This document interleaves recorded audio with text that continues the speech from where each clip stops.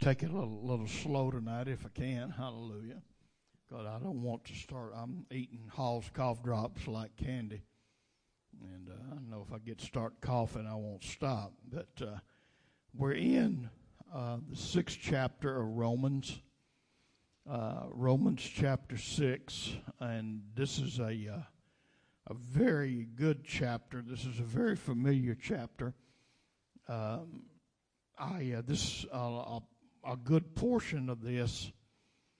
A good portion of this is what I use when I right before I baptize somebody, because this talks about what baptism is really all about, and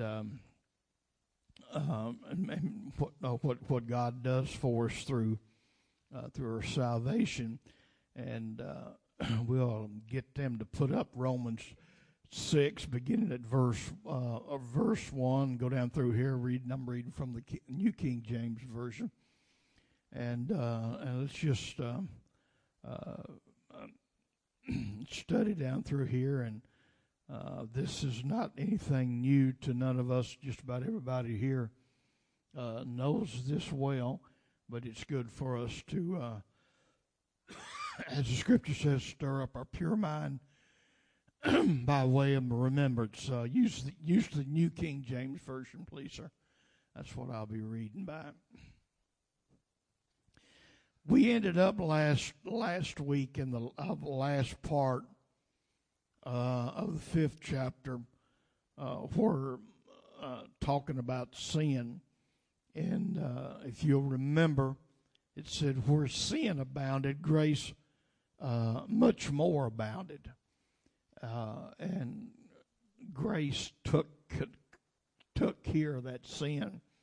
And if you remember, we talked about what the sin was. The Adam sin that was passed on to each and every one of us. When John the Baptist came and he looked and he saw Jesus coming, he said, "Behold the Lamb of God which take away the sin." It's not plural. I hear, and as I told you last week, I hear a lot of people want to put an S on that. It ain't got no S. Leave that S alone. Don't add to it. The sin of the world that he came to take care of was that inbred sin that was passed on to us from Adam. You see, we had to get that taken care of before we could do anything else. And if you remember from last week, I told you you could have been born and put on an island and live your total life completely in isolation and never even hear a curse word, much less say one, or do any kind of sin or whatever, and still die away from God because of that sin of Adam that you inherited. And that is the sin that the Lamb of God came to eradicate. By one man's sin entered the world, it said. I'm just kind of rehearsing last week. And then by one man, which was Jesus Christ, which, by the way, is called the second Adam. Amen? And he took care of that. And then we ended up last week by talking about where sin abounded, grace much more abounded.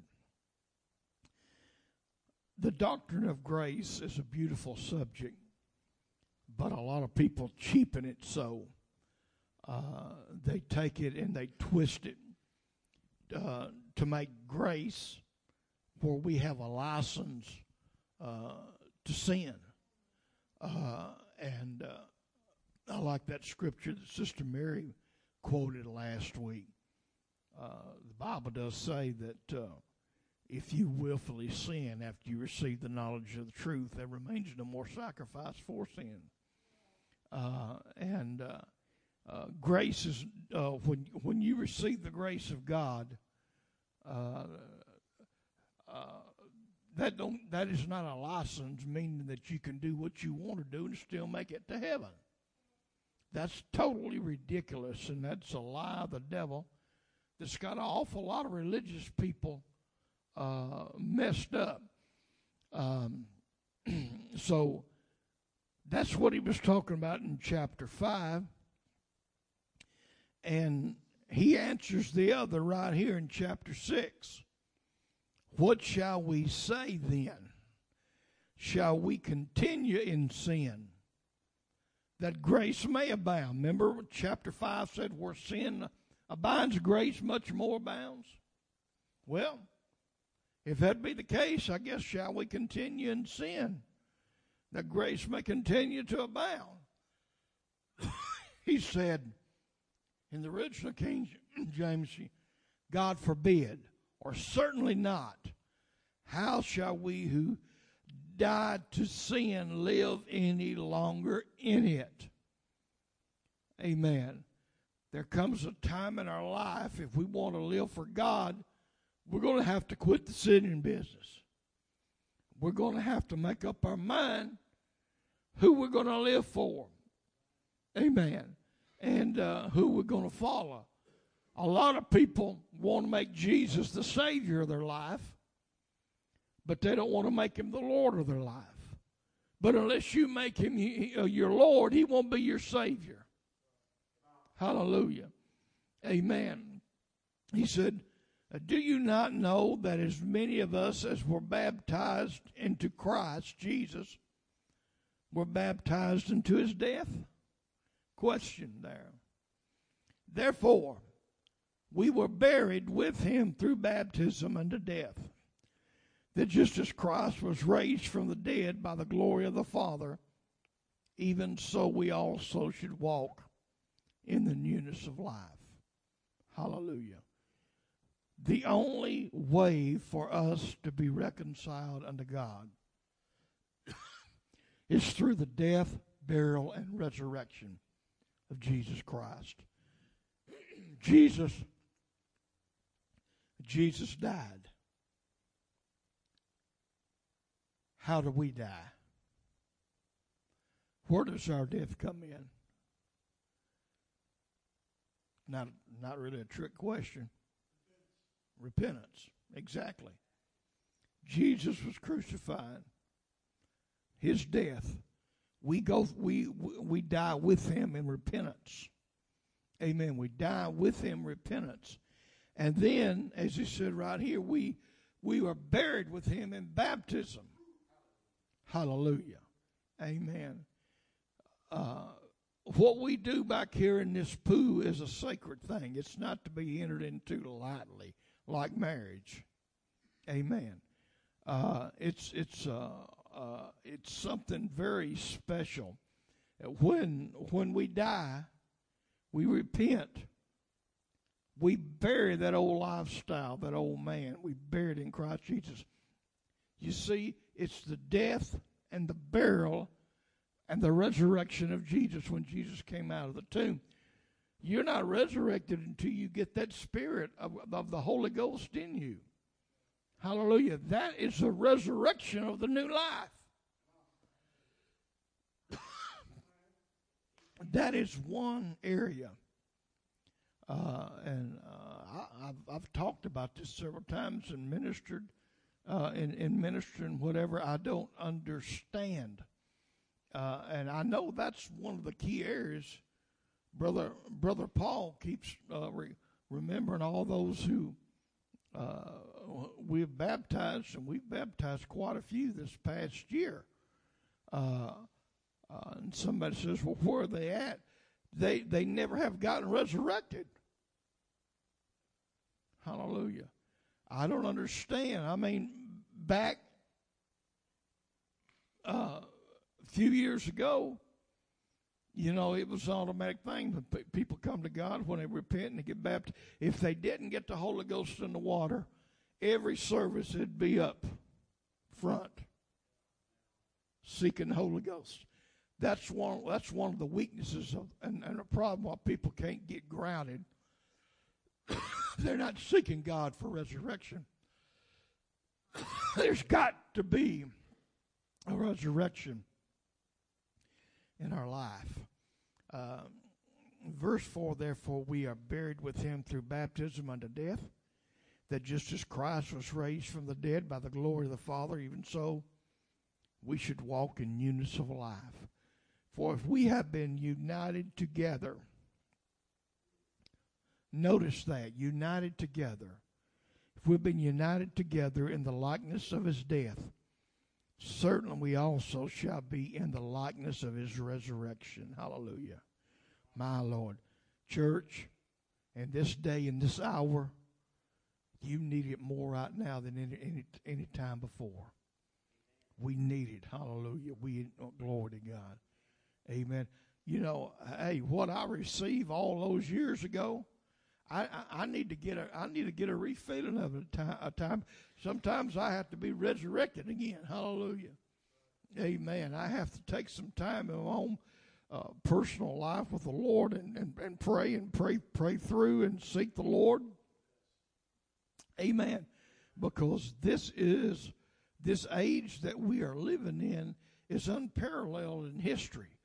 I understand there's been evil, and there always has been evil in the world, but we have crossed into a realm and an area that we've never been in before.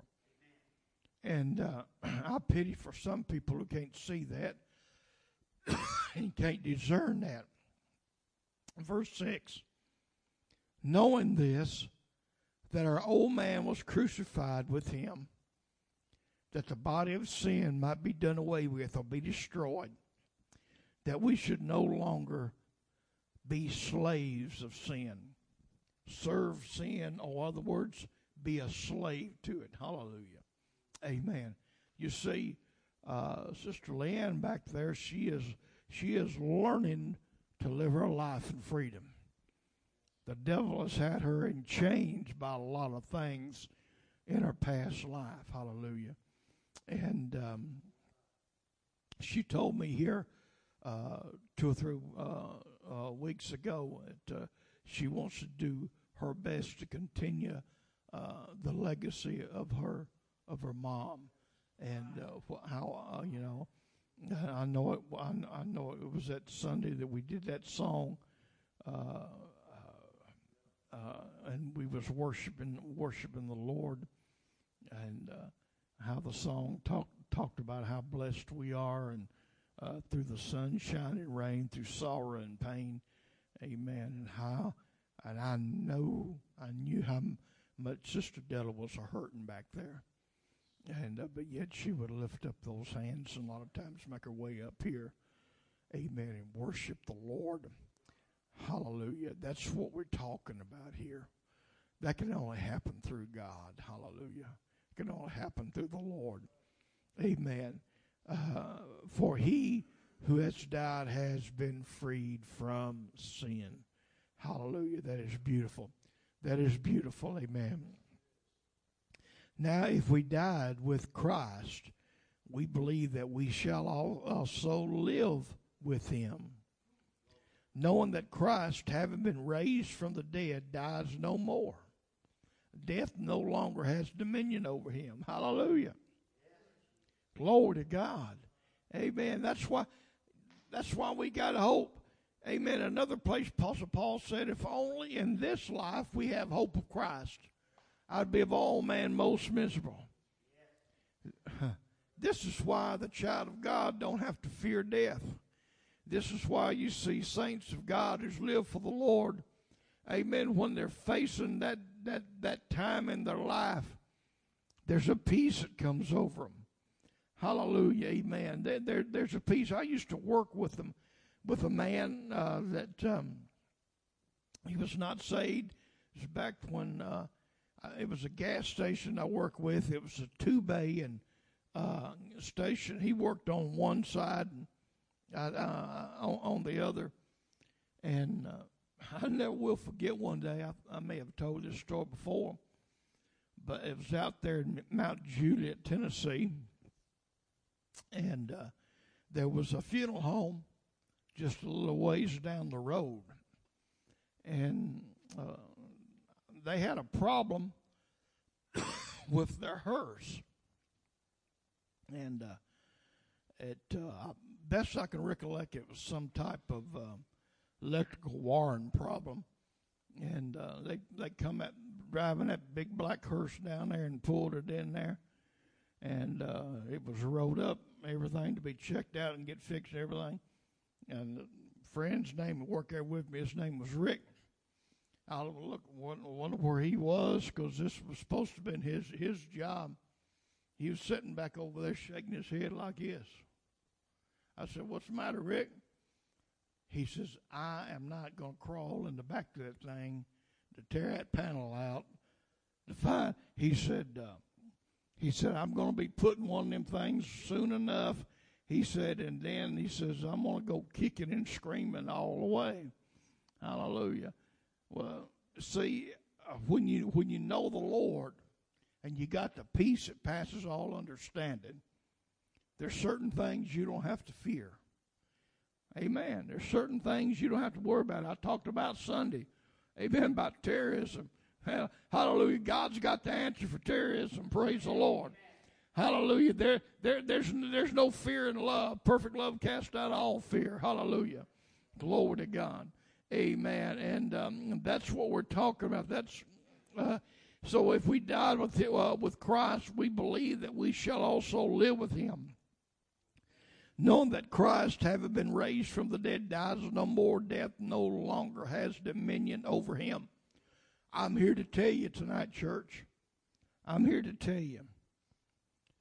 Those who are in Christ Jesus never dies. He said, "He that liveth and believeth in me shall never die." Do you believe that? Do you believe that? Somebody said, "Well, why do so many go to the graveyard?" Well, this old house that I live in one day, unless the rapture takes place and the Lord comes back, this old body is finally going to give out. Amen. And it's going to go back to the dust of the ground. It's going to die. But that spirit inside of you is eternal. It was breathed into the nostrils of man by God himself. Hallelujah. Amen. It don't never die, Brother Douglas. Amen. It's eternal. It's eternal. Hallelujah. Praise the Lord. That's why Paul said to be absent from the body is to be what? Present with the Lord. Hallelujah. Amen.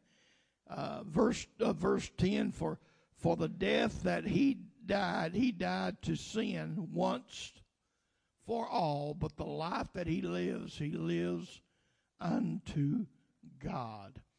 And I'm going to stop my reading right there at that point and tell you that that's what we got to focus on in this life. The life that we live needs to be lived toward God. Whatever we do, amen, in your daily life, no matter what you do in life, our whole life should be lived unto God. Hallelujah.